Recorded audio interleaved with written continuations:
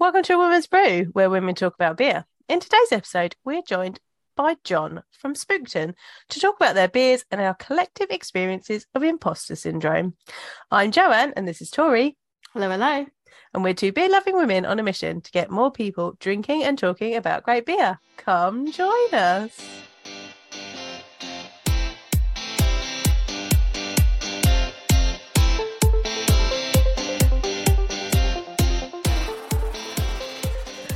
Right. We are joined today by the wonderful John from Spookton. Hello. So we got in contact with you because we saw this awesome beer that's called Imposter Syndrome. And the bag. And the bag, yeah. You got your bag? I've got my bag as well. Good. Love these. They're so good.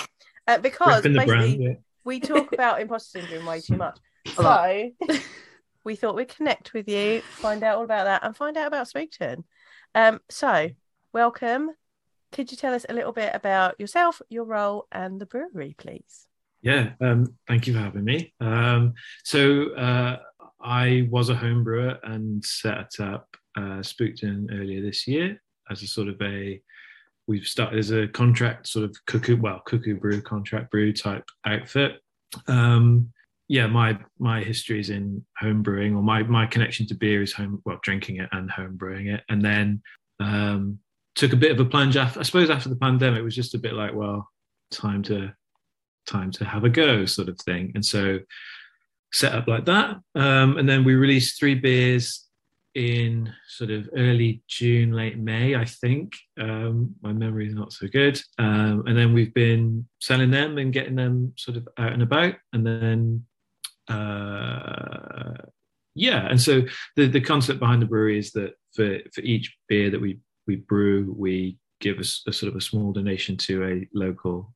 Well, it hasn't worked out with local, but the concept was that it would be like local donations to good causes in a manner that sort of ideally the drinker doesn't really notice, but makes a big difference to those that receive it.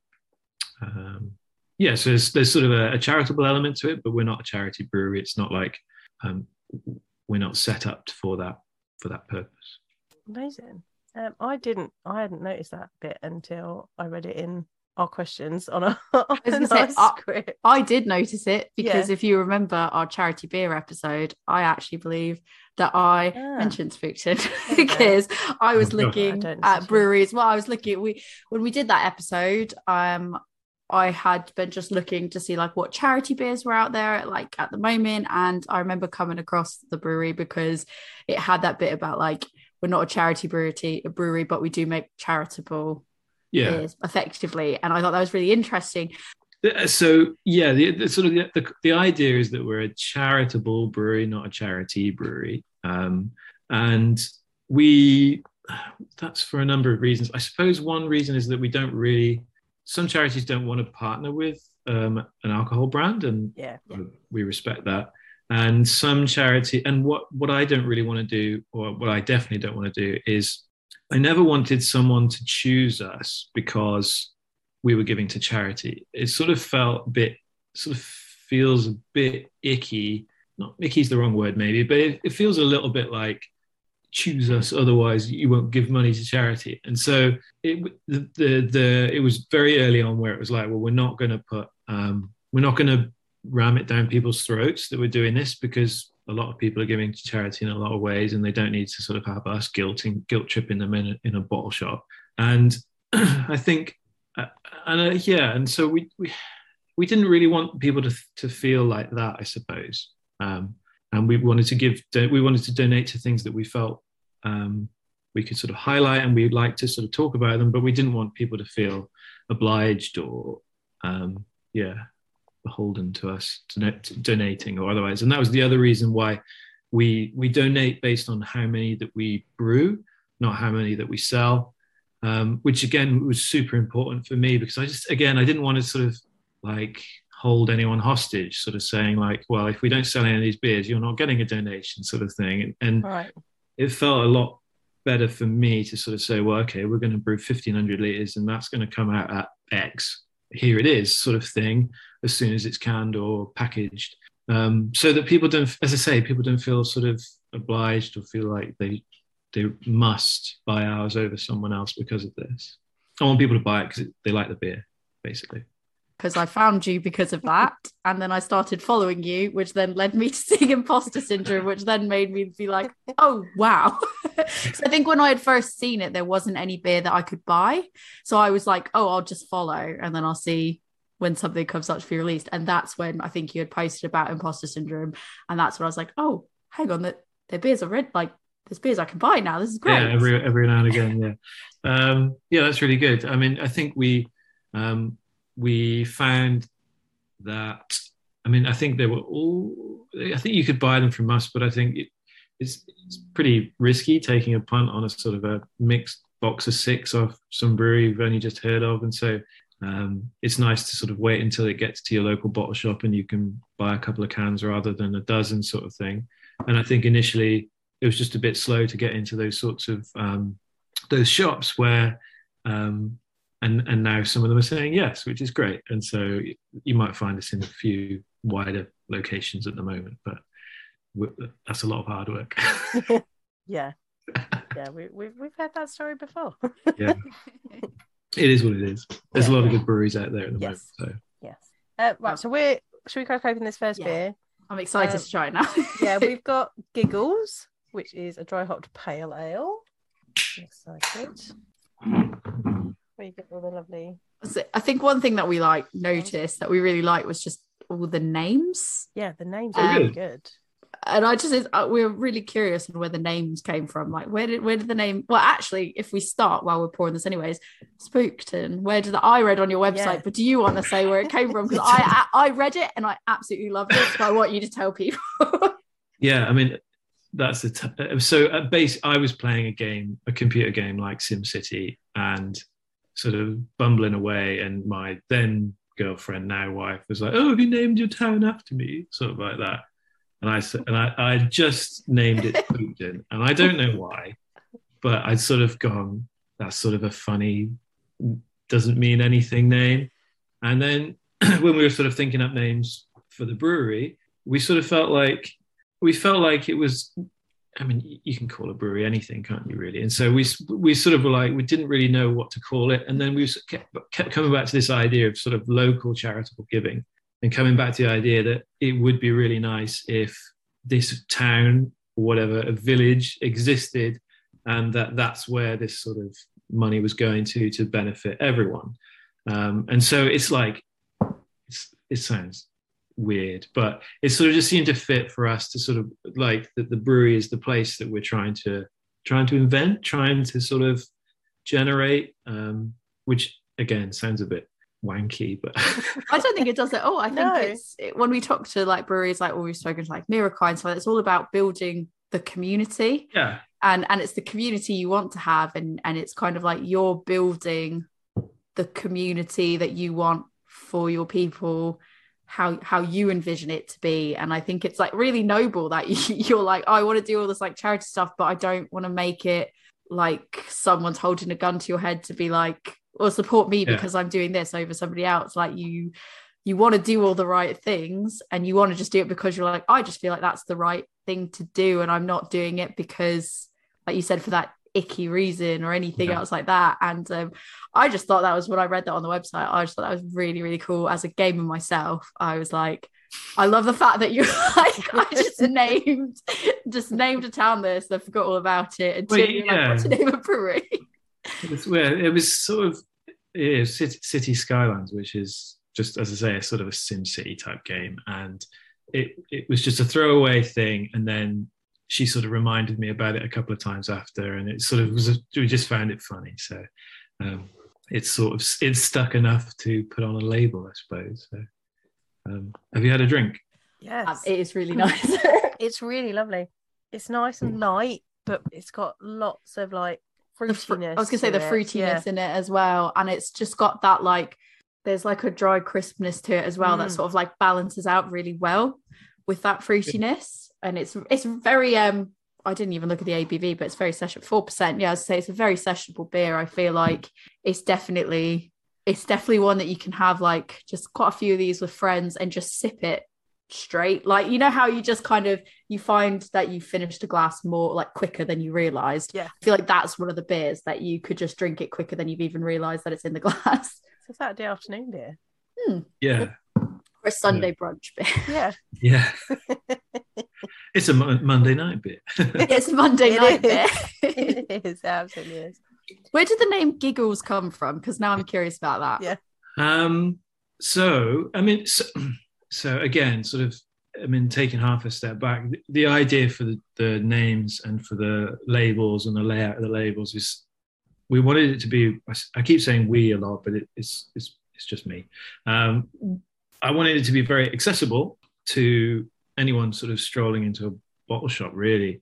And so we wanted it to be clear that these are our beers, or this is our range. And so like there's like a nice wavy thing on the can that sort of lines up, and there's a sort of a bar at the bottom that tells you what's in it and what color it is. And then we wanted things like this is a pale ale, and so the label's pale, and just stuff like that. And like we did an oatmeal stout that had a dark label, and we've done and sort of the imposter syndrome one is sort of bit more hoppy and a bit stronger, and it's a bit more vibrant. And we wanted people to we wanted to give people a bit of information before they got to it, and that sort of carried over into the names. And so the oatmeal stout is called Gloom, which is sort of, I just really like it as a word, and it sort of seemed to be representative of an oatmeal stout to me. And Giggles is just supposed, very good, and Giggles is supposed to be sort of similar, but with a pale ale. It's supposed to be about drinking a few of them at a barbecue and having a few and laughing and sort of socializing without being on a session sort of thing. Well, on a sessionable session sort of thing. And so the idea is that it's supposed to be, and the other thing is I quite, the check that I do when I named them is like, if I was in a pub, I would like a pint of Giggles. I think that's a funny thing to say. Yeah. And so like, as I say, my bar for running with something is obviously quite low on all this sort of stuff. So, we went with it, and it sort of it seems to fit the beer. And for me, I wanted it to be a fun beer, and it's sort of, for me, it is. You can drink a lot of it without falling over, and it's fruity and crisp and drinkable, I suppose, is that's the aim. It's funny that you said barbecue beer, because I was going to say, like, I feel like my perfect scenario for drinking this feels like it would be in the sun with friends around having a barbecue. Is very much like what Joe and I would talk about as like a barbecue beer. Exactly what I was going to say. Like, and then I was like, it's getting cold and I'm still enjoying it. So I was like, I won't describe as that. And then when you went barbecue, I was like, absolutely, that was the first thing that popped into my head. I mean, you can have barbecues in October, and you can. I very much do. You can have stouts in August. I think so. It's definitely the beer that I knew it was decent beer, but I didn't love it as much as the other two, I suppose. But then I've definitely found that more people less into craft beer have really liked it, and so for me, that's like, oh, great. Well, it's a sort of an entry level beer, if you know what I mean. It brings people into the hobby or pastime hobby, I suppose. The hobby is homebrewing days, but it brings people into the thing without sort of knocking them around the head with one flavor or another, I suppose. It's nothing too bold in the way of like the complexity. It's something that the way it's executed, you can be a fan of craft beer and still enjoy it the same way as someone that is newer into craft beer. You can share that as something that both parties will like, because it's well executed. But in terms of how much is loaded into the flavor of it, it's like it doesn't need to be. It's really good as it is. But if you were to put too much different flavor combinations in there, that might be off-putting for somebody that hasn't really even worked out what they like yet. But you can almost guarantee a pale ale is probably going to land quite well with them. And I feel like, this is something that I could share with my friends that don't necessarily drink craft beer, and they would enjoy it just as much as I would drinking it. Yeah, and like that to me is a really, I used to play ultimate frisbee, and we used to spend the entire time trying to get other people to play the sport. And it was always we were always sort of up against this sort of, it was just hard work to try and get someone involved, I suppose. And with particularly with this beer, I sort of wanted people that would be buying, like a 4% macro lager. I sort of want to get them into craft beer. I sort of don't really care so much about me all the time, like, because then you just end up with beer at these sort of extremes of flavor and profile and whatever. And so for me, if we're going to be successful, or if craft beer is going to grow, it has to be accessible, and there has to be these sorts of beers that are a little bit more like, okay, this isn't that much from what I used to, and then here are all the nice things, but this is an independent and they're based in near me, sort of thing. And so it's deliberately trying not to scare away people that don't like craft beer or don't think they like craft beer yet. That's perfect. I think Joe and I have spoken about like labels as well, and what I really like about the label, and I think Joe, you'll probably agree, is I love it's like it says right on it, fresh, fruity, hoppy, like know what you're getting. And I really love the fact that you put the hops that you used, because there's a lot of times that we've gone to look for something for a podcasting purpose, or we're trying to do something in particular, and we're like, cool, what does this have in it? And then you can't really see what you should expect from it, either in terms of the hop profile or just overall flavors. And I feel like your label is definitely covered. I mean, it says right on the back, dry hop with citronide 7, expect flavors of grapefruit and mango. And then on the front where it says, fresh, fruity, hoppy, 4%, like, and you're right, it's a light colored label. Like Giggles has a light connotation to it in that sense as well. And it is fun. It is quite fun going, can I have a pint of Giggles? That would be pretty good. That's what we're aiming for. Yeah, that colour, your colour conventions for the labels, I really appreciate that. Like, we talk a lot about how we are drawn to labels when we're buying beer. And there are times where I bought a beer and it's been a particular colour, and then I pour it and I'm like, oh, that's not what I thought it was going to be, because it's a subconscious thing, isn't it? Because subconsciously I've been like, that's going to be like that because it looks like that. And obviously, you need to sometimes put that aside and drink it and taste it. But I think it's helpful, especially for the people where we're trying to make it more accessible, get people in, make it clear to them what's in there, because they pour that out and it's very dark. That's not the feeling that you're getting from it, and that's how some people can get put off. So you're right, like gloom. Like I'm not gonna pour gloom, a dark coloured can of gloom and then be like, this is gonna be super light coloured, and it is like that just subconscious thing. I think you don't even think about. Our brains make those connections quickly for us. If it turned out to be a lager, I'd be like so confused. I'd be like, what has happened? And I don't really understand why someone in craft beer wouldn't put the hops on the can. The only thing that I've deduced is that I think sometimes if it, and I could be completely wrong, this is just I like to throw out just, here's my wild guess, that's probably completely inaccurate. But the only thing I can think of is they're brewing at a scale where it might have to change on a regular basis, but it's like a core range beer or something, and it's something they're going to continue to brew, but they might not always have the exact same hops, so they don't want to put it to can, because then you've got to get new labels made. That's the only reason I can think of why you maybe wouldn't put it on there. But I think it's a label thing, you're right. I think it's something that, like, people that, it's fine, I guess, if you are making it for people that are like entry level, maybe that's not what they're looking for. But some of us are like definitely label nerds, and we want to kind of know the ingredients. We want to be like, oh, am I tasting this, or am I getting that? And it's really handy to have all that information there. Especially, I think it can be more helpful, because then you can look up the hop and go, what am I expected to get taste wise? Oh, okay, cool, there we go. But I also appreciate if it is like if I'm going to spend this money printing a can, maybe don't commit to a certain hop that might change. I think you're right.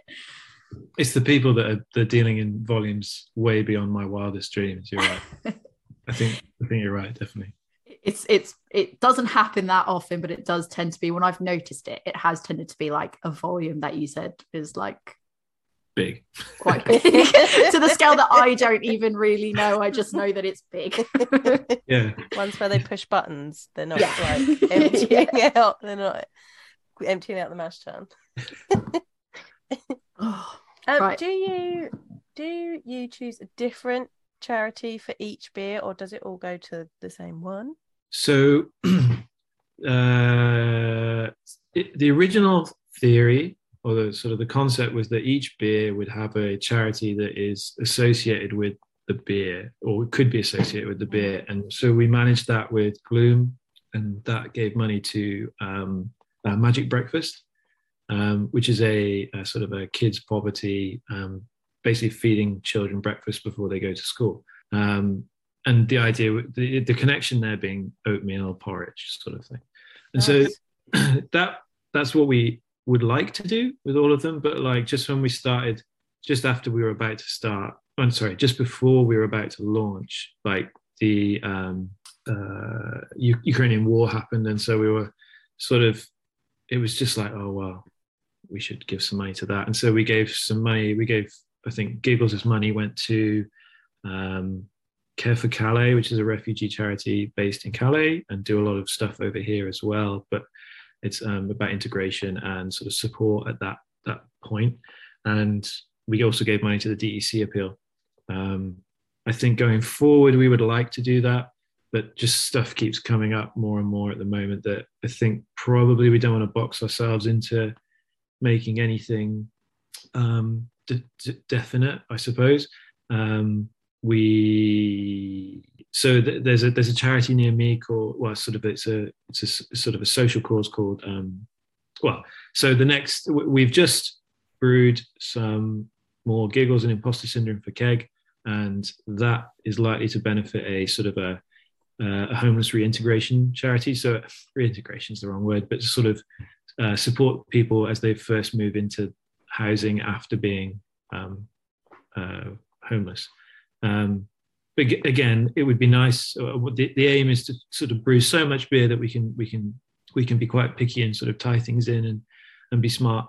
But as I say, there's just so much rubbish going on at the moment that I think for the moment, we'll just be giving away money to the people that sort of we think it will benefit the most in the short term, especially with winter coming and all of that. Bit gloomy. I feel like there's no short of causes to support, to be fair. And I think I was thinking about this the other day about whether I should start approaching charities and being a little bit more sort of getting them to approve the donation so that I can talk about it a bit more openly. But I think the more I do that, the more I stray into the sort of icky using them to sell beer. And I really don't want to get into that situation of a charity sort of saying, well, you're making profit off. It's like it happens with Pride. Like suddenly charities that do nothing for the LGBTQ community for the rest of the year, suddenly they're very pro Pride just because they'll sell some more stuff.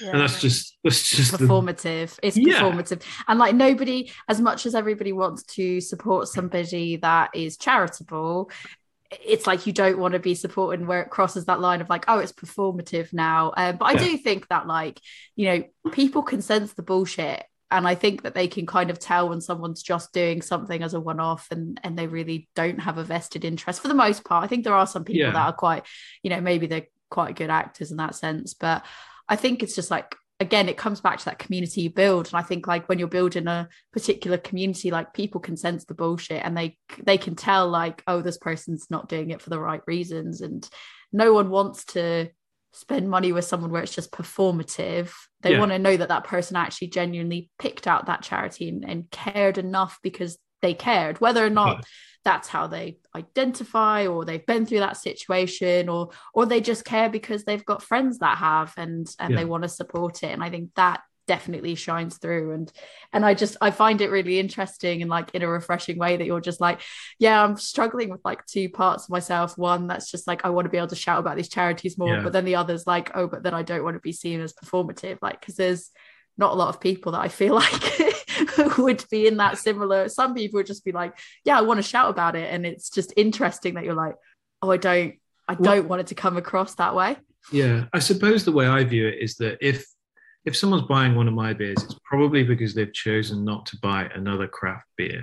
And I think that in which case then my success is cannibalizing some other element of the market. No, I don't mind doing that if they like the beer or like the stupid things I put on Instagram or something like that. Like, I don't particularly mind it if they're making a decision on that. I have a problem with it if they're doing it because they think that it's a more worthy choice, I think. Yeah. And so, as I say, like I'm that's one of the reasons why I'm trying to sort of make a beer that non-craft drinkers might drink, because then that's sort of growing the pie in these horrible words that are currently rolling around. But yeah, so as I say, I think if I boast about money, I mean, loads of people give to charity. Everyone gives to charity. It's like fine if someone's producing loads more beer than me, and they do a charity beer and it gives more to charity, then that's super. And I don't think that I want to try and rob them of a sale because I'm one of the good guys. It just doesn't make sense. So the concept is we brew nice beer, and there's also this thing. I love that. People also have funny ways of looking at it. So I used to work for a homelessness charity, and we get brought in the best. My favorite thing that ever got brought in was a guy turned up with a box of stuff, and it had an unused 21st birthday card, 2 martini glasses. Okay. What else did it have in it? Like really random bits. Like there's some clothes and things, but just always sticks out in my mind that there was this 21st birthday card that hadn't been used and 2 martini glasses, and we gratefully took it and thank you very much. But then I'm like, what do you think the people that we're supporting are going to do with a 21st birthday card and 2 martini glasses? Like, you could have taken that to the charity shop, but people wouldn't take things to the charity shop because they're like, well, they're going to make money out of it.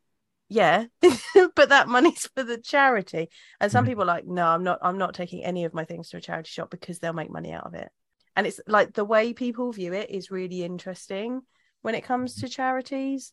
So yeah, it's an interesting balance that you have to get.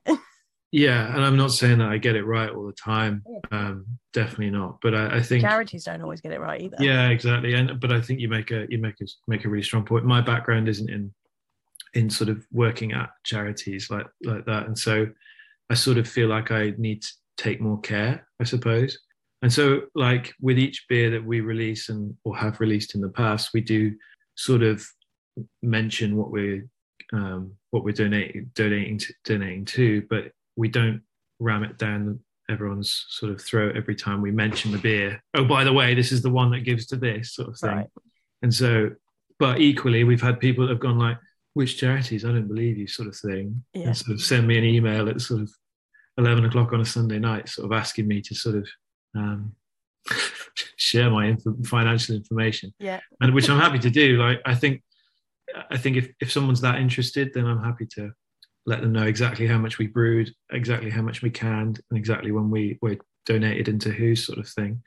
But I don't really want to keep a sort of a running donation list of I gave Oxfam X sort of thing. I mean, what would be really nice is if we ever have a tap room, I really want to do a totalizer that ticks up every time someone buys a round. Yeah.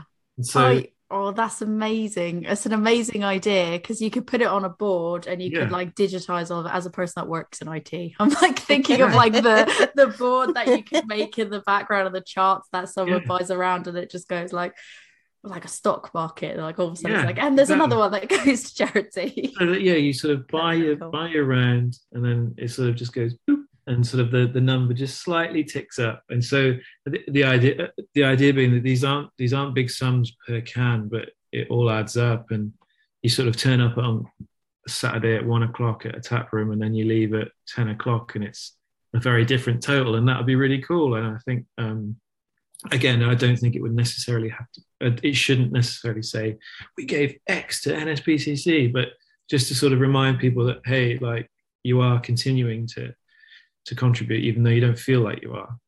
I think it just shows like, it's a bigger thing than just you as a single person. It's a community. Again, it comes back to that, it's a community thing, isn't it? It's like, you as a community have done this.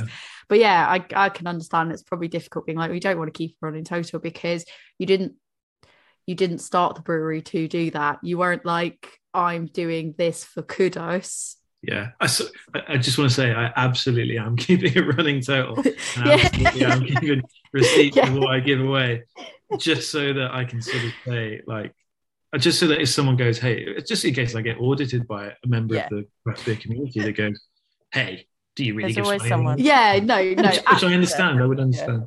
Yeah. Absolutely, it's responsible, and it's a responsible thing. Like if you feel like you want to know, like it's fair enough to ask. But I can also understand how it's sort of like you keep all of that, and you know what you're doing, but you're not necessarily going like, here, I've posted this up everywhere for all to see, because the brewery wasn't.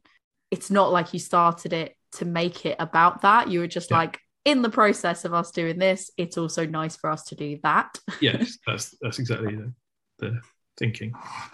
I want to crack open imposter syndrome because I really want to drink this one. Right, let's crack open imposter syndrome, because I really want to talk about this one. I'm really excited about this one in particular. One we're excited about, and I love my little tote bag. Thank you. I know. I love it. Can't wait.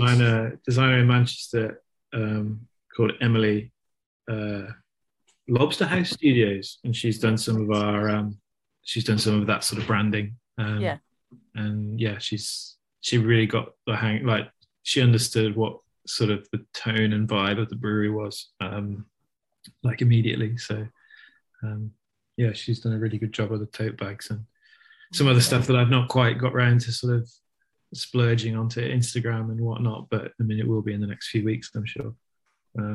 Ooh, excited about that. Oh, that's hoppy. I love it. It's a hoppy one. Yeah, I mean, it says right on it, hazy, hoppy, tropical. So I'm like, I feel like that's exactly what I'm getting. It's hazy, it's hoppy, and it's tropical. Yeah. Matches up pretty well. It's it's sort of big on pineapple and tropical fruit without having any fruit in, obviously. It's funny the amount of people like I've had the conversation with them. They're like, oh, you've seen it places. People are like, oh yes, that, you know, the fruit, and then like they're like, oh, it's not that, like, you know, I'm not tasting the hops. I'm like, but you are tasting the hops. The hops that we use were very deliberately picked, so you'd get those fruits. And it is just it's insane what like effectively a plant can do, isn't it? Yeah. Like you're like, cool, you've taken this green plant basically, and then you taste that pineapple, that is this, and it's just a bit like mind-blowing in some ways when you really stop and think about how bold some of the flavors are as well. I mean, the hops are my favorite bit about brewing and writing recipes and stuff, so I'm pleased that they come across. It's really fresh. I love it. It's so where did this idea to make imposter syndrome come from? The beer or the beer? Okay.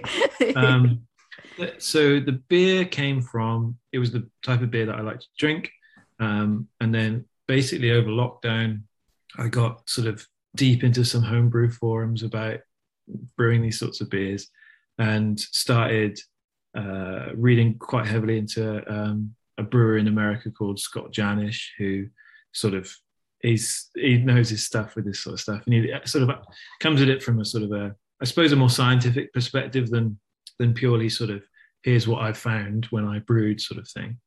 And so over lockdown, it was the beer that I brewed most often and sort of tried to refine, I suppose. And so that's sort of where the name came from as well, in the sort of the not quite ever thinking it's quite good enough sort of new iterations of working it out, rebrewing it, double brewing it and splitting it and trying different things and stuff like that. And so that was and then sort of the name sort of came from that, I suppose, and from the rest of the process of setting up. It's got to be like taking that leap to sort of found a brewery that you probably has to have like a lot of, like, there's probably a lot of imposter syndrome that like really does come into play, that whether like, you know, rightly or wrongly you should feel a particular way. I mean, all feelings are valid, but it's got to be that thing of you're like, you sit and you panic and you just go, or do you ever stop and go, oh, am I doing the right thing? Like in that process, did you ever stop and go, am I doing the right thing? Is this the right thing? Like, I imagine there's gonna be so much of that. Yes, obviously, multiple times a day. I think I think I've sort of always, suffered from is sort of probably a bit over the top, but I think I've always experienced imposter syndrome. And I think that I've always found it quite stunting, I suppose. And eventually getting to this point of going, okay, well, we are actually going to do this. And the reason that this beer is called that is because I sort of wanted to sort of point it out, is like, this is actually, it's quite hard for me. And I'm glad that other people are liking it. And it definitely, like, when you sort of write down and do the numbers and go, okay, we'll brew 3 beers and there'll be these recipes and it'll go mad and everyone will love them and all that sort of stuff. And you go through that 1 minute and then the other minute you go, but what happens if they don't? And what happens if you're an idiot, sort of thing? And so I experienced that quite a lot when sort of deciding to set up. And so, as I say, this beer was the one that went through the most iterations and sort of the one that, the idea of brewing a beer at home and then thinking that you're going to try and get other people to pay you money for it, strangers to pay money for it, I find a very uncomfortable thought. And so I'm glad that people are drinking it. I'm glad that people are enjoying it. I'm glad that it sort of stands up to some of the other beers out there. And yeah, it'll always feel a bit sort of DIY independent with me, I think. And this is just it's just an addition of that, I suppose. But yeah, and I think the very cruel thing, I was thinking about this when you were sort of going, we really want to talk about this. The very cruel thing about imposter syndrome is that you're sort of blind to it in other people, I think. And I think that's like when someone else comes to me and goes, like, they're an amazing singer, and they're sort of telling me, oh, I'm not confident enough to do that open mic night. And I'm always like, you idiot, obviously you're good enough, go and do it. And you can communicate that to them very easily, but it's very difficult to sort of say to yourself similarly sort of positive things. And so, yeah, I sort of just wanted to sort of put it out there, and ask me about my imposter syndrome sort of became a bit of a sort of a funny little tagline. And I think it's absolutely brilliant. I just want to use it now because, like, honestly, when I say like we wanted to talk about it, it's because like I said, the amount of times that anyone that's listening to this, like, they've probably heard us talk about it so many times, but also just like, not on the podcast. Like, there were so many times that we were like, we'll just record this, and then if no one listens to us, like, that's also fine. We'll still do it because we just enjoy it. And we're like, who would want to listen to us? And then, Jo shared a story with me from this past weekend, I think it was, and she was saying that basically she had a conversation with someone who said, oh, I listened to your podcast and it like inspired me to want to pursue a career that they were pursuing and stuff like that. And I was just like, and even then, even after she told me that, I was like, oh, but it's mainly like you anyways, isn't it? Because you're like, you followed your, and then she was like, no, girl, no. It was the podcast, right? It was the podcast. That means that's me and you, and you're the one that actually came up with the idea for the podcast. So yes, it includes you. And she was like, no. It's those kind of things where it's like, getting it, like, you could have, this is the thing, you're right, like the horrible thing about imposter syndrome as well is like you can get invited to do all the things in the world because of something you're doing. Like, we could get opportunities to be invited to attend a festival, or just like there's these things that we've been asked to do something in particular, or we've managed to get someone to agree to do an interview with us or something like that, and you can go, I can't believe that, like, I got invited to speak at this event that I was like, I don't think that I should be doing that. Like, I was like, I'm not sure I nearly had to twist her arms to make her do it. But that's that exact conversation that you're having about, like, she's like, I can't do it. Oh no, I'm not confident enough. And I was like, you have the experience, go out and do it. 100%. And then in the reverse, this job comes up and I'm like, oh, I don't know. And she's like, what are you talking about? Go and apply for that job. Like, we do it. Yeah, it was that moving into the beer industry that she was dealing with from this homelessness charity. And she was like, well, I don't know if I really be qualified. I have not done this and this before. And I was like, so you apply and they say no, and then what? Like, you just carry on doing what you're doing. But it is very much the thing of like, you don't see it in yourself, like, not that you need our validation, but this beer is very good. So it's that thing of like, I don't think you need any imposter syndrome because this beer is delicious. But the thing is, imposter syndrome doesn't work in a logical way. It doesn't just go like, well, other people are telling me it's good, so it must be great, or other people telling me I'm qualified to do this. I mean, I even noticed at the beginning when you were saying we do this and we do that, and you're like, I don't know why I'm saying we, because it's me. Jo does the exact same thing. Like her beer school, she was like, we do this and we do that, and then I'm like, don't say that, because then people are going to think it's us, and it's not. Like, I've done none of that. It's all your hard work to do it, and it's like, own your hard work.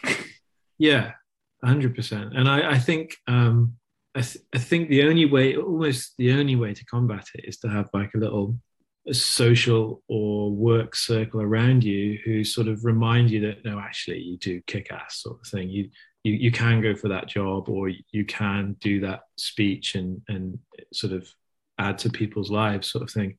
And I think that if you don't have that sort of, I don't know, safety net underneath, support, it can be very easy to sort of assume that you actually can't. And I think, I mean, like, it's a sort of it's a really tough one for people who don't have that safety net. And so I'm glad that you both did, and I'm glad that, well, I'm very glad that I did and managed to get to this point.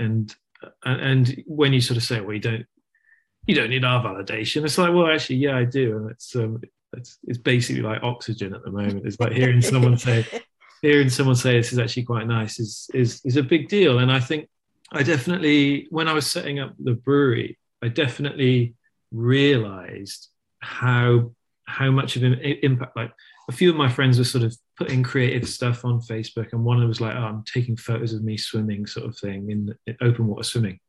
And I just started commenting on his stuff and sort of saying, this is really cool. And I was like, I don't think I would have done that before, but I hope it would make as much of a difference to him that him saying my beer was good would be to me, if you know what I mean. Yeah. So I definitely sort of started going out of my way to sort of start telling people that, to try and be that safety net for other people. Safety net's the wrong word, but try and sort of be that impetus for further creativity of other people.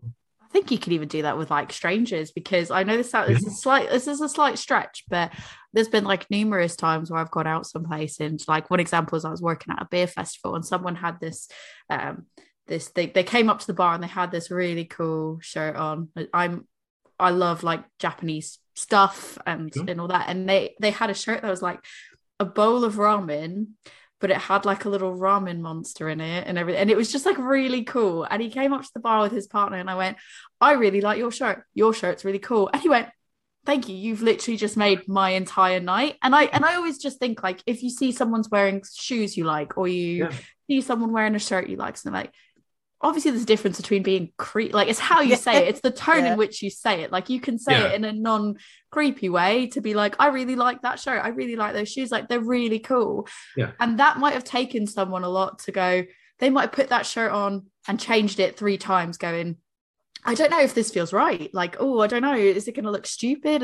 And then if you go out, they go out and you say your shirt's really cool, they'll be like, okay, and that might have just built their confidence up a little. Obviously that's a little bit different than imposter syndrome, but like, you never know who you're complimenting and how you're complimenting them. That might just help boost their confidence, just 100%. That little bit to go, yes, I made the right choice today.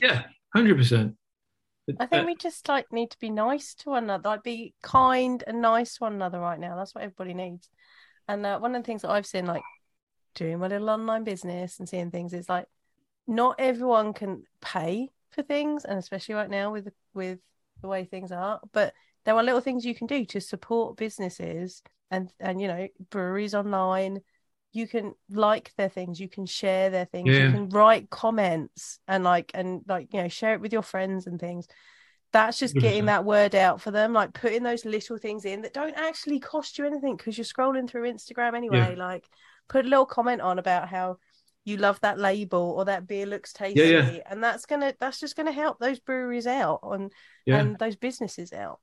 And following, I mean, like, I know we said it, I don't know if we said it before you were recording, but like, people make a decision on whether, like, shops make a decision on whether a brewery's got lots of followers or not. And I'm not begging for followers. I'm terrible at that at the best of times, but like, that sort of thing makes a difference and doesn't cost anything, and it's really supportive. And I sort of said, like, in the last couple of weeks, I sort of said, oh, our beers are at this indie shop and this other indie shop and this other indie shop, and if you go and buy our beer from there, you're supporting two 2 businesses, and it's like, that makes such a big difference to the community, I think, and that doesn't stop at beer. That's everywhere else as well. Like, buy from the brewery if you want and all that, but if you buy it from your local place as well, then you're supporting 2 places, which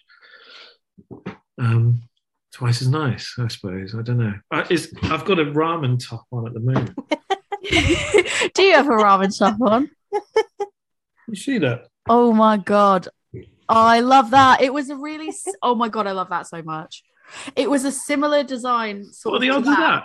I know. That's really this was not planned. Anyway, this is not planned.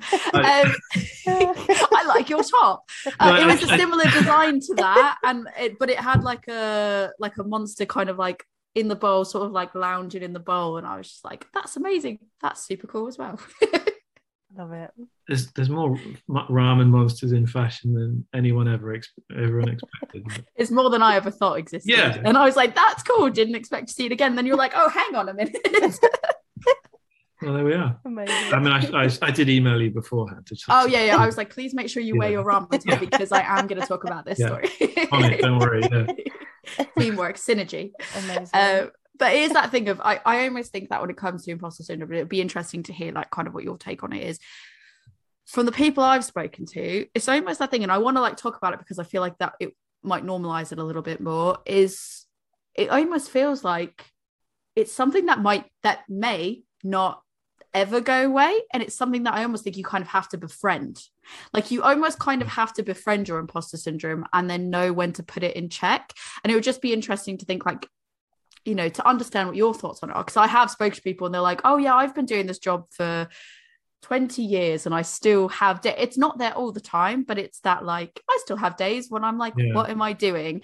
And so the approach that I tend to take with it is, okay, well, I just befriend it, and when I know that I'm thinking like, oh, I'm not qualified to do this, I will, you know, go to my support system and be like, I'm being stupid right now because I'm feeling this way, put me in check, sort of thing. Or I just tell myself like, you know, fake it till you make it. You've got this, you can do it. And then eventually I start going, yeah, I can do this and I'm going to rock this and it's going to be great. What are thoughts kind of around that? Do you think it's something that you can just overcome? Is it something that you kind of befriend along the way? Or I think some people will never and have never experienced it. And I think that's kind of weird.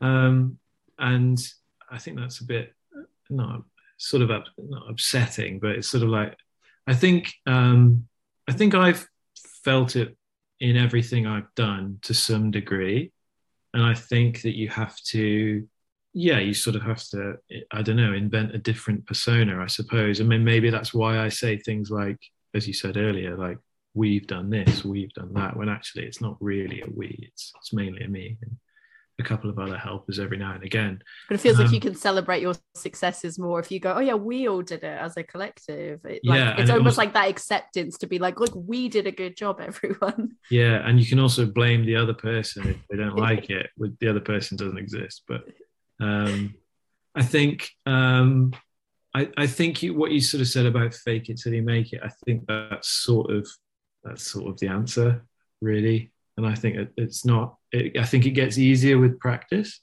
And I've never been quite successful enough to never have to sort of to finally believe that, if you know what I mean. Like, I've never quite made it, and so it's never quite sort of gone away. But I think you sort of have to fake it till you make it. And I think the other thing that I've found beneficial with it is that it's actually quite, or if you sort of use it correctly, it can be quite a good sort of thing for a checks and balances thing, to sort of go like, am I right? Do I need to ask another couple of people for some advice? And definitely I ended up doing that with sort of how to position like, I spoke to a couple of friends that work in charities, and I spoke to a guy who used to be a brewer, and I spoke to a couple more people that know a little bit more about marketing, and got some advice. And I think that's that sort of niggling thought of imposter syndrome, if that encourages you to sort of,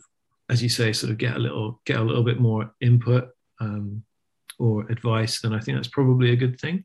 It doesn't always feel great when they say, I agree with your imposter syndrome. Yeah. But that happens less than people think. That's when you could go. That's when you could go. Oh, it wasn't me that did that. It was the we. It was the we did that. Yeah, it was my employee.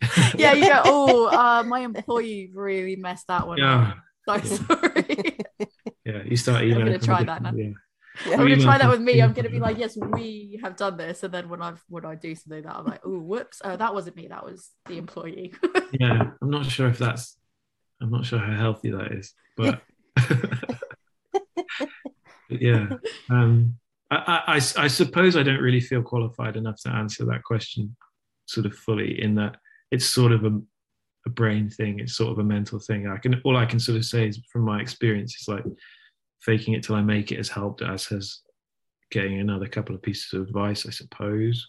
Easy to say that, though. I was gonna say, yeah, I think for everyone, I think the key thing is that it's like it is different for everyone, and that's why, you know, not sort of asking you to get a definitive answer from you on how people should handle it. It's just kind of widening that normalization of the topic to be like, yeah, okay, well, this is how, like, you know, 3 of us feel about it, and it's maybe something that if someone's going, because I know for the longest time I kind of just thought, okay, well, maybe like it will eventually, you know, this imposter syndrome I feel will eventually go away. And it doesn't matter if I've done, you know, something 1 time or 5 times, I was still on the 5th time going, yeah, I don't know if I'm the most qualified person to do this, even though I'd done it 4 times before. So I just kind of thought it was important to put that out there to like normalize, like for me, and I can only speak for myself, I kind of felt like I had to use the fake it till you make it approach, because, and I completely agree with what you said, like it gets easier the more you kind of do particular things that maybe gave you trouble before, like the more you do it, the easier everything becomes. But I just thought it'd be interesting to get like another viewpoint on it, because, you know, somebody might hear this and go, I just thought that there was something wrong with me, that I could do something 5 times and after the first 4 I still felt nervous, or I still felt this way. And it might bring someone comfort to be like, okay, so I'm not the only person that's done that then, and I'm not the only person that sort of questioned themselves knowing that I had done it 3 times before. So 100%, that'd be really nice. As I say, that'd be great. And it happens it comes up a lot for me in doing this at the moment, because I mean, I keep sort of saying to myself, I think you'd feel imposter syndrome less if you had that tap room and that kettle, and you had that premises sort of thing. But the amount of money that we had to sort of start this up just wasn't feasible. And so it feels a bit harsh to say it, but it's like, well, if we did have that, I think we'd probably, me and my wife, I suppose, would feel a lot more confident about it. But she's 100% confident in it anyway. It's just mainly convincing myself. But as I say, I think that's, if we weren't Cuckoo or Contract Brewing, then I think we'd feel like we sort of belonged a little more, I suppose. It'd be interesting to know, like, you know, further down the line. So obviously, Joe and I are going to have, like, we're going to put our positivity hats on further down the line. So, you know, you're going to get that, all of our positivity hats on. We talk about like what's going to happen, not what might happen. It's going to happen at some point. When? Yeah, it's when, not if. And it kind of feels like the people that we've spoken to before, though, it's always kind of like, cool, you've accomplished that, but then you're going to think to the next thing. So just remember back when that happens. Remember back to this conversation where you go, when I get that tap room, exactly, I'll feel more confident. And then when it becomes when I get that next level up brew kit, I'll feel more like I belong. And you just like remember back to that moment where you're just like, cool. Because I think that's the thing, is if you're not taking, I almost kind of feel like if you're not taking risks on some, like, you're always going to probably feel some level of imposter syndrome if you're taking risks, and you know, no risk, no reward. But yeah, when that happens. But it would be interesting to know as well, where do you like your ideal setup for a tap room? If you could have like any setup you'd want and you could have it tomorrow, what would your ideal tap room look like? We're gonna like will it into oh yeah, no, this is we're inventing a dream brewery. Okay, yeah, we're gonna Sim City like Spookton's tap room, you know, in a year's time you're like, this is exactly how I'd set it up. Like what do you envision as like what you would want? What would be the ideal for you? I think I would like, personally, I'd quite like a small-ish brew kit that leaves a lot of space for people to sit around and look at it. And one that would allow you to sort of take a few risks with what you're brewing and be a little bit more adventurous. I think part of me would like part of me cares more what the tap room looks like, really, and what that feels like. And I think I would, that sort of brew tap feeling of going in and sort of actually feeling comfortable and relaxed, rather than on a big sesh or on uncomfortable benches. I was gonna say, are we having orange benches or no? It's gonna be. Are you gonna be part of Big Bench? I just want you to know, Joe. Oktoberfest. They are efficient. The benches were at Oktoberfest as well. I took a photo of them. So you've now got this thing of every time we go anywhere, it's literally always orange benches. Bench watch. Yeah. Yeah. We just call it Big Bench. They're taking over. Not necessarily advocates for the big benches. We don't. Yeah, no. We don't advocate the benches. We don't advocate, but we also don't talk bad about them. No. We just think, Big Bench has taken over. Just pointing out the benches. I think a few tap rooms are a little too uncomfortable, and I think it makes it feel like you're sort of enduring your time there rather than enjoying it, I suppose. I think Amity in up towards Leeds Way have got a really nice relaxed feel, comfortable, without you sort of feeling like you're sat on an industrial estate and they've got a load of benches in because they're so efficient. And I think that makes a difference. And I think people should head, or I think breweries should head that way a little bit more. Because again, it's that whole thing about sort of competing for people. You're competing for people's bums, really, aren't you? Really, you're competing for the person who could either go up to the local pub and could sit about in comfort by a roaring fire and drink Guinness and know exactly what they're getting, or drink Peroni and know exactly what they're getting. And I think we should be competing as an industry, we should be competing to try and get those people into our places. And I think having more comfort in tap rooms and making them accessible and sort of making them in sort of nicer spaces to sort of spend time in, rather than, as I say, sort of endure whilst you sort of try the 3 new IPAs on tap sort of thing, which I'm happy to do, but I think that's probably a fault in me. I think that's so. I think it would be a small brew kit.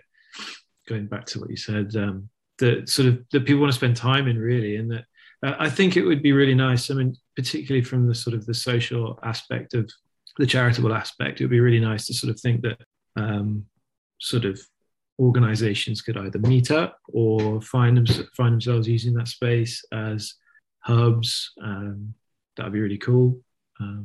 But I mean, this is a fake tap room in my mind, so not yet. They can't. They can't make a booking yet. Yeah, like, sorry, you cannot book. Not just yet. Yeah, not yet. You'd be competing for some space, I think. But I think that would be my ideal. Whether we got as far as looking at a couple of spaces in Liverpool. I live on the Wirral in Merseyside, and we looked at a couple of spaces in Chester, really. And we're sort of still got our eye on a space in Chester, sort of thing. So I think the other thing is that you've got to have 70 grand sort of thing, and I think either not cheap. Yeah, and either that comes from selling a lot of beer very quickly, or it'll come from a bank or some sugar daddy or mummy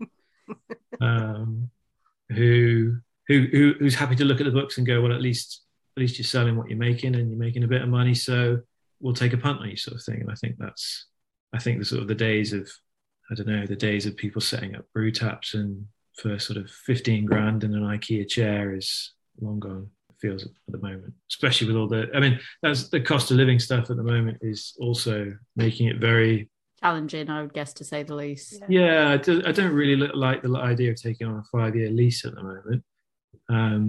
And the other thing that I quite like the idea about is paying another brewery that I like to brew some of my beer, so that they're making a bit of money on their downtime, sort of thing. That seems like a sensible way to go, rather than sort of getting a bunch of new shiny shiny vessels in that might be on sale again in 2 years if things go south, sort of thing. And so I think certainly in the short term, in the next 6 months, probably up to a year, will still be cuckoo and contract brewing. You haven't asked where I brewed them. I was going to say. I thought about asking that, and then I was like, I don't know, is that like a rude thing to ask though? To be like, so where do you brew them? And then I was thinking, like, that might be rude. You might be like, I don't want to talk about that. Well, I'll ignore the rude question, but no, I think there is a slight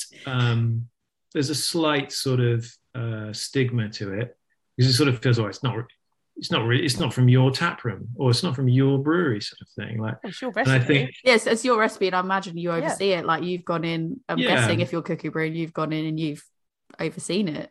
Yeah, we were there.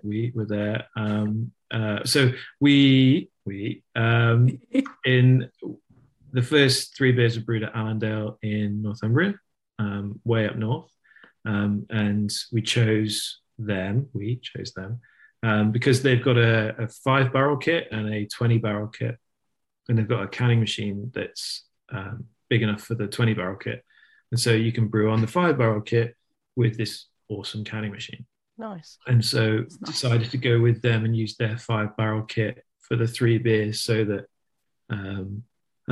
you could sort of launch with a range without tying up too much cash in stock, I suppose, because I think most of the other places that have a canning machine on site will be sort of 10-barrel. And so do you really want to get 30 barrels of beer for a sort of a 3-can range?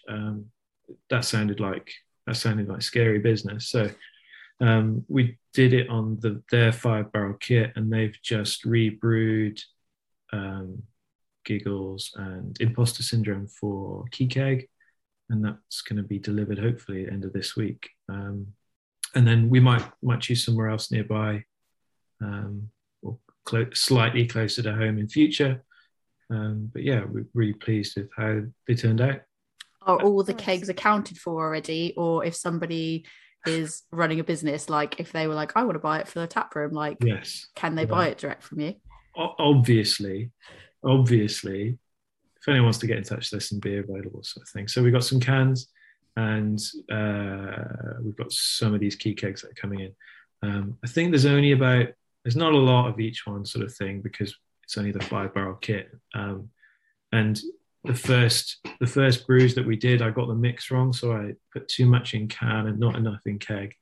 And so we're basically just sort of trying to rectify that with getting more keg this time round. Learning moment. But yeah, so that we've got some kegs coming in, and they're available. They'll go on eBrewer, but you can come get them direct, and if you're nearby, we'll deliver them. Well, seize this opportunity now to say, if you want to see it at a bottle shop, an independent bottle shop near you, go in. Like, I always think, like, go in and request it, like with the shop. Like, if you've got a local shop that you go to all the time, especially if you've got a really good relationship with whoever runs it, like, go in and be like, this is a beer I want to see here. Go in and just request it, because me. Not you. Oh, right. anybody that wants to see it at their local business, go in and ask them. Just go like, check out this. I want Spookton. I want to buy it here, and then they can get in touch with you. Yeah. I expect you to go to every single independent. I was going to say that's an incredible sales technique. Sort of. Here you go. I would like to see it in your shop, sir or madam. Yeah. You sort of glasses with a big nose, and you sort of. In the corner. Oh, there's no Spookton in here yet. Oh,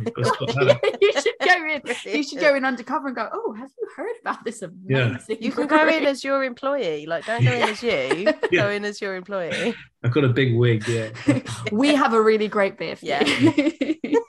I hear, no, I mean, I've got a local bottle shop who I every now and again I sort of say, oh, have you heard of so and so? And they say, yeah, and it's nice to just have a bit of a chat about it. And sometimes he sort of takes a punt on them, and that's great. But yeah, no. So we are selling to, I suppose, to answer the question, we are selling to trade. We are selling to the public online. We'll be doing markets and stuff like that in the run up to Christmas, and just sort of, I suppose, just hustling a bit really, and just sort of putting a bit of effort into selling the beer that we're quite proud of, I think. And that will be we. There'll be like me and a couple of people will be going to markets and generally for moral support. So you're going to turn up places for people. You're going to go, we're all here. They're going to be like, there actually is multiple. Like, what is happening? There'll be some cardboard cutouts, I think. Yeah. Oh my god, it would be amazing if it was just you in cardboard cutouts. But you have to be wearing the same exact outfit as well. It would just be like you wearing the same shirt in every cardboard cutout. Amazing. Oh, the ramen shirt, that's what's got to be. Yeah, sure. Yeah. While we're on the topic of you hustling, is there anything you want to plug, any markets that you know are coming up? Because now's your opportunity to say it. So we're going to be yourself. Back yourself. We'll be at there's one. So I live near a place called New Brighton, which is where I used to live, and that's actually where the pub that hosted our launch beers, the Bow-Legged Beagle. That's where that's based, and there's a market there in a couple of weeks, and then we'll be in Leventhal in October and December the 10th. I know it's December the 10th. I think it's October the 29th, maybe. I don't have my calendar in front of me. And then, I mean, if I'm going to plug stuff, then you can buy cans and from our site. It's free shipping at the moment. And if you want to buy for trade, then just drop us a line. There's plenty of ways to get in touch with us, and we'll sort you out, basically. We'll put your links in the show notes so they can find you and follow you. Great. Beer. That'd be super. Thank you very much, and thanks very much for reaching out, because it's nice to be seen. I suppose it's nice to be involved. It was genuinely, I was really pleased that you agreed to come chat to us, and that like we connected in the first place, because like I said, I remember when we were looking through all the charity beers episode, and then I found the Brew. This is really interesting and I want to know more, but like I found it right before we recorded and I was like, I don't have time to try to get this information now. And then I was like, okay, well, I'm just gonna follow them. It'd be really good. Yeah. And then it popped back up again and I was like, I remember this brewery. So it's really, really cool. I've got a chance to actually speak to you. Super. Yeah, thank you so much. Thank you so much. You're welcome. So we stopped recording and then we started having a really good conversation, and so we started recording again. Sorry, Joe, I fucked up your editing. My bad. And now she's sworn as well. And I've sworn, so that's two strikes now. So I asked you. Do you want me to ask you again? Yeah. Ask again. Tori, do you think that imposter syndrome is felt more by women than men?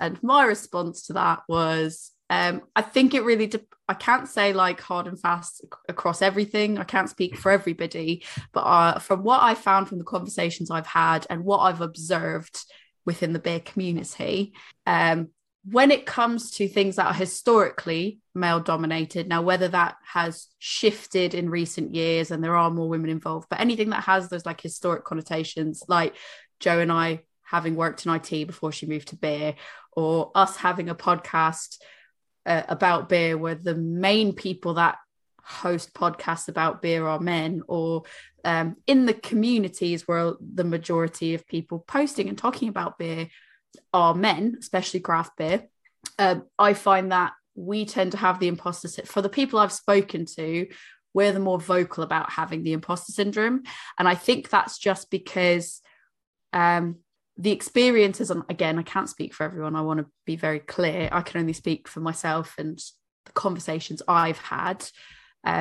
We'll say something and it almost feels like we have to justify why we've said what we've said, or we feel we have to clarify what we said, or but we look at our male counterparts and a lot of them just go like, this is what something tastes like, and this is, I'm saying it with confidence, whether that's fake it till you make it confidence or whatever else. They just go, I've said something, and whether that's right or wrong, I've said it, and if it's wrong, then like, yeah, sorry. But what I've observed is a lot of times is like a woman will say something and then there will be a lot of questions off the back end of that. And so I think when you see that happening to other people and it happens to you, you tend to build up this bit of imposter syndrome where you're like, oh, okay, well, going forward, I don't know if I am qualified to talk about this. And I don't know if and all those little things add up. and we start going, oh, maybe I shouldn't have this. And then I guess that's where we get the initiatives like, you know, Brave Noise, where we're like, everyone should be equal to have kind of, you know, equal space in the community and all that. And that's really great. But that's my that's my diatribe on the imposter syndrome when it comes to women versus men. Like I said, it's not a hard and fast rule. I'm not suggesting that, you know, men don't feel obviously that's not true. Like we've been having this conversation with you. Like it's not it's just strictly from what I've observed and the conversations I've had. It does feel like at least the female side of it is a little bit more vocal about having these quite frank conversations about feeling that way. I don't know, Jo, do you have anything to add to that? I think it's that because maybe it's also a little bit of learned behavior, because it's that, you know, oh, I really like this band, and then someone goes, okay, well, what's your favorite track off of this really obscure album of theirs? Like, you know, we get the same thing in beer. Oh, you say you like IPA, so what's your favorite? Oh, you like European beer, then you must like blah blah blah blah blah. And you're like, well, why must I? Fuck off. I can like whatever I want. That's the whole point of beer, that there's so many different things that you can like. And then you see another person that posts the set like a very similar thing, and everyone goes like, yeah, well done. And you're like, oh, okay. It's difficult. I can believe it. I sort of assume that, particularly in beer, I mean, just speaking about beer now, I sort of assume that women working in beer will feel it more than men, just from the sort of the pervading sort of beerness of it sort of thing. Representation as well. Like you don't see a lot of breweries, you know, when you see a brewery that has like a female brewer or has someone that's in like that position, like the fact that we have to clarify that it's a female brewer. Oh, they've got I didn't realize this beer was made by a female brewer or non-binary or something like that. It's like someone non-binary, someone one of our queer folk, like people of color, like all of that. I think it was like we spoke to like Vendi at Vault City, and we talked to them about talked to Vendi about the Brave Noise beer that they did, and you know, she was saying about how like actually the diversity that they have there is quite good. They have a lot of like female staff, and then she said it is something that like somebody comes into the business and is like, oh, it's quite diverse, and everyone really likes that. And it's when you can see it, it's that whole thing of, you know, you can see it, you can be it. And I think in a lot of these situations, because it's becoming better. Like, I don't want to suggest that it's not becoming better, but because, you know, it's still not to that wider scale that you see it, it can sometimes, like Jo said, like you can kind of go, oh, maybe I'm not, you know, I don't see it. Maybe I don't. Maybe that's not for me to do, or maybe, you know, I don't know if any of that just made sense. No, I think it all made sense. Everyone. Yeah, I think it all made sense, and I think you're probably right. It's probably getting a bit better, but it's pretty slow, or it feels like it's slow from where I'm looking. Like with all the sort of things that came out in the last sort of 12 months about people's workplaces, it just feels like everyone's just gone a bit slow on it again. And I think it's incredibly frustrating when you see that and you're like, why are we not more angry about this as a community? Yeah. Well, I think one thing that I sort of struggled with is sort of hearing all those stories and then sort of everyone going back to normal. And I found that really upsetting, actually, because I think there were some stories about some companies and people, and it was like, well, okay. I was like, well, I'm not buying from this company again, sort of thing. And I assume that a lot of other people agreed with that sort of thought. Like, I assumed that there were people like me that went, well, I'm not buying from so-and-so anymore. But it feels like I'm seeing a lot of people going back to those places. And it's very, as someone who's outside of those inner circles, which I am, it feels, I haven't got any evidence that there's been any improvement on any of these things. And so therefore I'm sitting here going, well, okay, why is everyone else going back to them? Why is everyone else happy with this? I've not seen any evidence of it. I think we've had pretty much identical conversations. But it's that thing of, you know, you start speaking up about it, and especially when it's to somebody that it, you know, doesn't impact them, and or you know, this spot gets good beer in, or there's this or that. There's always kind of some type of justification why or actually, you know, it was that guy. It feels okay, and right, it was that guy that left, or if you say it, and I'm supporting these ones. And it feels like when you raise it, people just go, well, let's leave politics out of craft beer, and you kind of go like, but you can't, like, that's not. No. That is craft beer. Right. That's the whole point of craft beer. These people who say, oh, leave politics out of craft beer. What, the thing that, like, an enormous part of money, I get taxed an enormous amount, and it goes to politics. It goes to the government. You can't tell me it's highly regulated by the government. You can't tell me that it's not political. You can't tell me that this should be something that we enjoy without politics. That is complete rubbish, and it infuriates me so much. Like, it's the same with the people who say keep politics out of sport. It's almost completely politics. Yeah. What really gets me is, like, I'd see, like, you know, similar people saying keep politics out of beer when it was something that it was a story about something that was like aggression towards women or people of color or something like that, and then, like, and this is no slight, I'm not suggesting this is not a charity support by any means, but then they go like, okay, like drinkers from Ukraine, like, support that, and then you go, it's obviously a fantastic thing to support. It's a fantastic thing to support. Yeah, do support it. Now I'm like, on one hand, you were saying keep beer out of politics. That's, you know, now you're saying put beer in politics, and you're like, you know, both are very, you know, it's important topics. You know, you shouldn't just keep beer out of politics. Like, beer is all. I mean, really, craft beer is all about politics. So 100%. That's what I would find the most frustrating. Is I'd be like, the only thing that I can see here is that this was a keep beer out of politics because it didn't impact you, or you couldn't identify with that, which is fine, because, like, maybe you're not as passionate about that topic as you are about another topic, and, like, that's totally fine. But to use the keep beer out of politics argument was just, like, so frustrating. 100%. It was. We've had this conversation a lot. Sorry, yeah. No, sorry it's fine. And it's, we're gonna keep having it, because if we don't keep talking about it, like you said, these things are gonna peter off, and then people are like, oh yeah, I'm gonna buy that beer again. It's nice and it's refreshing to have the conversation, because this is where it links back into imposter syndrome, is because then sometimes it can feel like, is it us? Yeah. Are we wildly wrong? Like, have we completely, you know, am I being a hysterical woman? Yeah, like, you know, is this frustration in our heads? Is this something that, you know, we're overreacting to, or you know, it's really nice to have a conversation with an outside person who, like, full honestly, like, you know, we didn't have this conversation before, you know, we've not spoken all that much. It's nice to know that there's someone else that's coming in and is like, no, I've shared that frustration, because that can almost be validating in a way that you're like, okay, cool, so I'm not being crazy about feeling that particular way.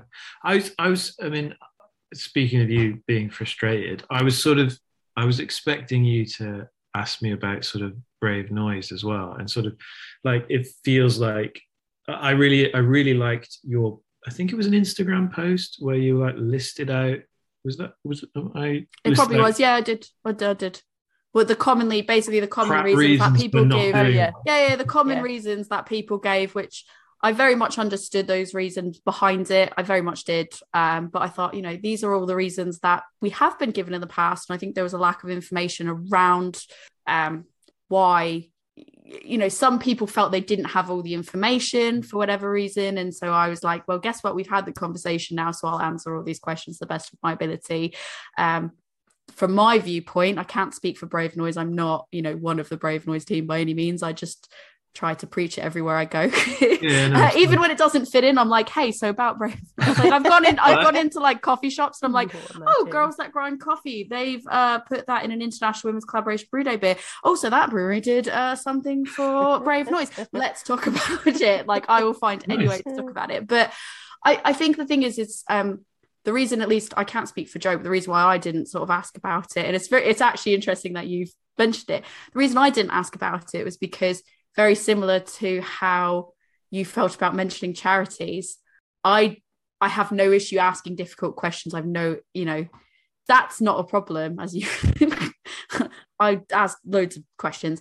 It was very much that I didn't where I wanted to focus on your brewery, and I didn't, we didn't have a pre-chat about Brave Noise. I didn't want to blindside you and then make you feel like you were forced into saying something or taking a stance on something that you maybe hadn't thought about before. And I know I didn't want to put you on the spot and make anything uncomfortable for you that we hadn't discussed about in advance, because it's one of those things that I don't want anyone to feel bullied into doing something. I know some people are like, well, if they're bullied into it, that's fine. But we had just spoken about charities, and you going, I don't want people to, think I'm doing it for the wrong reason. And I wouldn't want to make you feel like you were talking about Brave Noise for the wrong reason. If that makes sense in any kind of no, it does. Way. It does make sense. I think like today I was thinking, what might they ask me about? Let's do some revision. And I think I expected you to ask me about it due to like it being sort of like in the same world, I suppose. I'm fine that you didn't, but I suppose what I was sort of expecting to say is like, I really appreciated the post, because it was like, here are all the reasons why you can't say no, sort of thing. And I like that sort of that way to look at it. And I ended up sort of thinking about why I have said no so far, I suppose. And I think that helps you then go, okay, but then this is the threshold for me then saying yes. And I think that what I like about Brave Noise is that it's so organized and sort of, I don't know if the word is right, but it's so sort of defined, if you know what I mean. Like it's very, very well defined. And I think that sort of that moment that craft beer in the UK had, like whatever it was a year ago, 9 months ago, is that it was all a little bit like asking Siobhan to do a lot of emotional work that she really shouldn't have had to do on her own, or publicly had to do it all. Like should have had to do it all. And so I think eventually we will do a Brave Noise one. I learned a load from your post. I didn't know that you could slightly tweak the recipe. That's the thing, is a lot of people didn't know those things, and I seized that opportunity when we got to speak to Ash and Ren to be like, I'm thinking in my brain from the start, like the interview we did with them, and this is where I won't let imposter syndrome take over. I'm going to pat myself on the back for the interview that we did with them, because I think, and Joe as well, pat us on the back, because I think I went in with the mind. Thank you.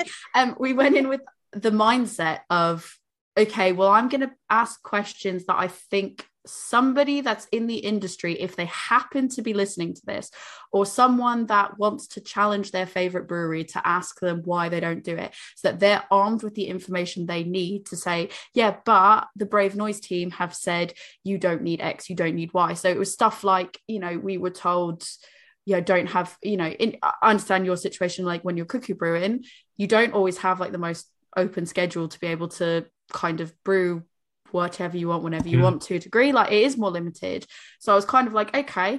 So I went in and I asked the question of, if somebody has something in tank already, can they just use that? Can they just reskin something they have? And they were like, well, if they follow all the other rules, like for them, not to put words in their mouth, but quite literally what they said to us was, for them, it was way more important that you follow the rules of having the code of conduct and that you were doing the right things. The recipe was, to them, like secondary. They were if you want to do that, fine. If you want to use the design we've given you, fine. If you want to tweak the recipe, fine. Like it's more important that we know that you're listening and that you're dedicated to the cause. And they kind of went through the stats of like, when everyone did the All Together beer because of lockdown, that had so many breweries sign up. And when they had the Black is Beautiful, that had so many breweries sign up.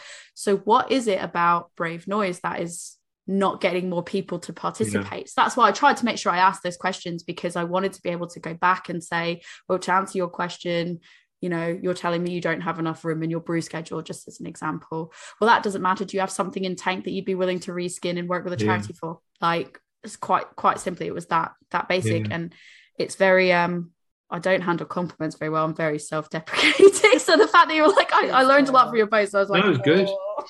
I just want to melt from that. But no, it was good. I felt, I sort of was looking at it today and sort of thinking, well, I should have done that. And then I was trying to sort of, I think the reasons I didn't was that I didn't really want to sort of release one of the 3 first beers. I didn't want it to be on the back of Brave Noise and get sales off that sort of thing. because I think there's an element of you have to be big enough to contribute to the cause rather than from it, sort of thing. And I think Cuckoo Brewers could do it, definitely. I don't see why not. And I think I didn't really realize that you could amend the recipe quite so much as you can, and I think that would be interesting to me, and I didn't really realize. But then I think the other thing is, like, the code of conduct is just me, and it's like, well, I'd love to write a code of conduct, and I know I would stick to it, but it's also a bit like, it feels a bit performative, I suppose, for my personal situation right now. But yeah, definitely I'd be hoping to do that in the next sort of 3 to 6 months if everything else goes well. And so, as I say, I was expecting it to come up just because it's sort of another charitable sort of angle to, or even more than charitable, it's sort of making change, I suppose, isn't it? Yeah, I think there's a lot of breweries that are doing the right thing, and I've said it before, like, there's so many breweries that are doing the right thing, and I'm like, all you got to do is, like, I know I say all you got to do as if it's not, there isn't steps to do. I mean, there is steps to do, but I personally don't think that, we ran through it like lightning speed, and it's literally like, they will help you along the way. They are responsive, they are flexible, they are willing to work with you. If you're already doing the right things, like, okay, for you at the moment, it's just you, but you can write a code of conduct that is going to be scalable as you scale your brewery out. Yep. That kind of stuff. So Joe, it puts your values out there. Yeah. Even if you're just like, this is the code of conduct that I go by. So here are my values, and here are Spookton's values. Yeah, sure. Like, I don't think that's performative. I think that's brave. That's making a brave noise. We somehow managed to take an interview and bring it back around to brave noise. I do appreciate that, though, because like I said, I mean, there was also, like I said, it's just, when I say, like, we, have the conversation beforehand, like, for anyone listening, we don't really have a conversation beforehand of, here's everything I'm going to ask you by any means. It's more that, like, I would have the courtesy, if I was going to ask someone something like that, to be like, FYI, we're going to start recording, I'm going to ask you this. And I just kind of was like, to drop the bombs on people. As if all of a sudden I'm like, going to ask you about you and about Brave Noise, as someone that we have, like, no existing relationship, going to ask you that question. So I think that was actually really cool that you've actually just said you've thought about it. So. But I think it shouldn't be so much of a bomb, or viewed as so much a bomb. I think it should be just like, hey, why haven't you done that? Yeah. And then finding out why, sort of thing. And I think that's interesting, and I don't think that needs to be I wouldn't view it as aggressive. If you asked me that, I don't know if I would feel differently if I had a big flipping brewery. I don't know, but I think it's okay to have those sorts of conversations. I completely agree. I think difficult conversations are important, and we've had that conversation before when we did when we spoke to the guys at Beer Fridge. We were like, there's going to be a difficult conversation. Both of us should be free and open to ask whatever it's coming from a place of genuine curiosity. No one's trying to be snarky, no one's trying to be rude, no one's trying to be aggressive, malicious, like any of that. So let's put those caveats to the side and ask ourselves the difficult conversations that we know other people will be thinking and want to ask, and let's just get all that out of the way. And it ended up like a really enlightening conversation. I think it's just like, for me, it's different when you're going into a conversation knowing that that's going to be the topic. No. I mean, like, I think it's quite interesting. It's like, it is like, in my mind, it was like, oh, when you're going into that conversation, that's the topic. You almost kind of feel like, okay, I can ask those more difficult conversations. But in my brain, I think that then goes back to the imposter syndrome of like, oh, well, because we hadn't met you before, if I start asking this, are you going to think that we're being like you kind of like, it's back to that like, are you being aggressive when it's assertive, and it's all that kind of thing. So it's funny. Imposter syndrome. Full circle. Yeah. Maybe. Yeah. Oh, cool. I'm glad we recorded again. We started re-recording. Chat there. Good luck editing. Yeah, it's going to be great. Thank you again. This is excellent. Welcome. Thank you very much for having me. Imposter syndrome. I love it. Imposter syndrome. That was such good chat. I mean, 100%. Ask me about my imposter syndrome. I'm always honestly just go back and listen to our long conversation we just had about it. I genuinely mean it though. Like when I was asking the questions to John about, his thoughts on it and everything, because I really do feel like, for me anyways, I found it quite comforting to speak to other people who have said like, oh yeah, I've been doing this for 20 plus years and I still feel, you know, this way. It's just, it gets easier with time, but it doesn't 100% go away. And it like made me feel more comfortable in a weird way. Like, I know that sounds like a weird thing to say, but I do feel like it really helps to have those conversations. And I'm hoping that by us sharing our feelings, other people, you know, it's opened up a wider conversation. Like, I'd be willing to have a whole podcast episode just sharing stories of imposter syndrome, because I feel like it is that important. But please do reach out. I might, you know, people go, oh, my DMs genuinely are always open. Like, if you want to have a shared conversation about imposter syndrome, like, please feel free to share it. Ask whatever questions you want about it. Like, I'm pretty much an open book. I'm willing to have a conversation with anybody about it if it will make you feel better on the topic. And maybe you don't have that support system that we talked about, like I have with Joe and like the other wonderful people in our community. I'm happy to be that support system for you. And like, you'll message me and go, here's the thing, and I'll go, back yourself. Yeah.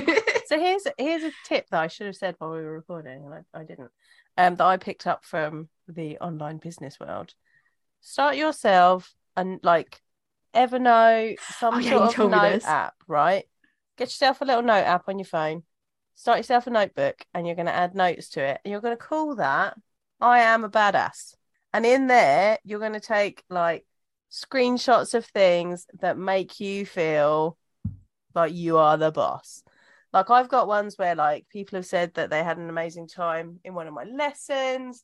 I've got like where we've had reviews on the podcast where people have loved it. I've got little stories where people have said that our podcast has made them brave, and they've gone and followed their dreams. Like, put stuff like that. The thing I was thinking as well while we're talking about it, the one that I need to add in there that I haven't yet is my bio from the Women in Beer Festival when they were introducing that I was going to be on a panel, where, and like, I wrote it myself, but it was like, I was like, oh, what do I need to put in there? I'm a certified Cicerone, I'm a podcast host, I'm a beer educator, and I'm an assistant events manager in beer. Oh, that's quite a lot of good things, and I've accomplished all of that by myself. Add that to the notebook that says I am a badass because I am a boss. Look at all the things I've done. And then when you're having a bad day or your imposter syndrome is showing up, you go to that notebook and you read it and you remind yourself about why you are a boss. Go do it now.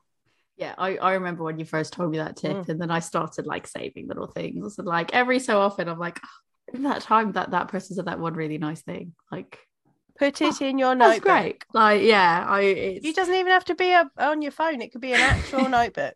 Write down nice things that people have said. It'll make you feel better. Or a folder on your, if you've got a PC, a folder on your PC, and then you can snip it stuff and save it in the folder. And that is actually a really good idea, because the amount of times that like you want to look back and be like, what actually, I mean, I don't just do it for like when people say nice things. Like, I've done it where, you know, I'm like, cool.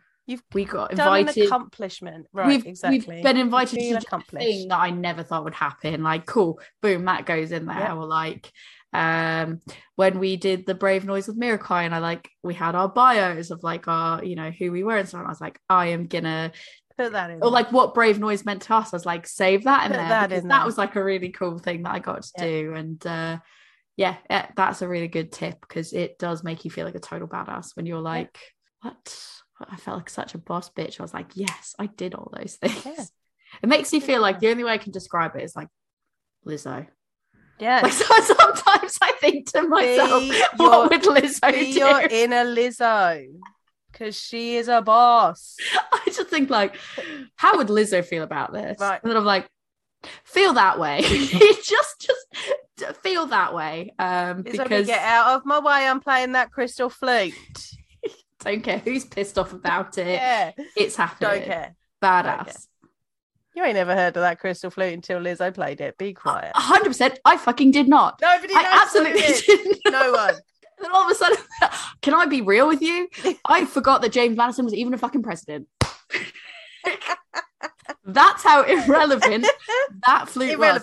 Irrelevant. It's not until Lizzo made it so. I'm not saying presidencies are I'm just, don't take this out of context by any means.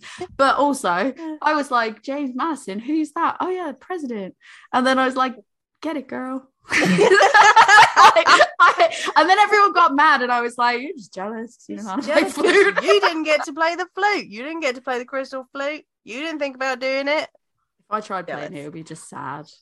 Don't hate the play, hate the game. That is truly like when I'm. What I also do when I'm feeling really shit is like I've got a playlist. Oh yeah, you got a good playlist. I have a playlist that I think is just called Bad Bitch or something like that. Yes. And that's where I put all my Bad Bitch anthems. And obviously Lizzo's on there as well. So like obviously. Tori, if people want to ask you what's on your Bad Bitch playlist, where can they get hold of you? If you want to find out my Bad Bitch playlist, or you want to ask me about my imposter syndrome and have a nice meaningful conversation about that, you can find me on Instagram at adventures_in_optimism. You can, I don't know why you would, but you can email me at adventuresinoptimism@gmail.com. If you don't need to email for that, that's email success. You can send them the link to it. Okay, well, yeah, I could actually Spotify that to share. Oh god, that'd be embarrassing. But yeah, I could do that. Or I barely use the TikTok, but I'm on TikTok. But yes, Ventures and Optimism on there. And then if you email the podcast, you will probably get me as your first point of call if you email there. And that is a Women's Brew.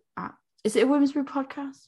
A Women's Brew podcast at gmail.com. A Women's Brew podcast at gmail.com. So we are ill. But you don't remember what it is. We are, but if you couldn't tell, we sort of clarified at the beginning both with John that we are both losing our voices for two different reasons. And so we are ready to have some tea and go to bed, pretty much. So yeah, a Women's Brew podcast at gmail.com. I definitely set it up and I definitely know the email address. And I would definitely probably be the first person that responds to it if you email there. You can also get us on Instagram, but I'll hand that over to Joanne. Jo, where can people talk to you about your imposter syndrome? Don't talk to me about my imposter syndrome, because imposter syndrome is real. We've established that in this podcast. You can find me at my beer school, because I run a beer school. It is you, not learning. We. I run a beer school. It's called Love Beer Learning. It's on Instagram, Facebook, Twitter, TikTok, and Pinterest. I have a website that I built myself, and it is called lovebeerlearning.co.uk. And there is an email address, lovebeerlearning@gmail.com, if you want to talk to me about all of the different things that I do, because I do a lot of stuff, because I am a boss. Imposter syndrome is out the door right now. And you can find the podcast on Instagram and on YouTube as A Woman's Brew. I think that's all of it. So we're going to go kick the rest of this imposter syndrome. Finish this imposter syndrome off for tonight until tomorrow when I'm like, all right, on that note, Jo. Cheers.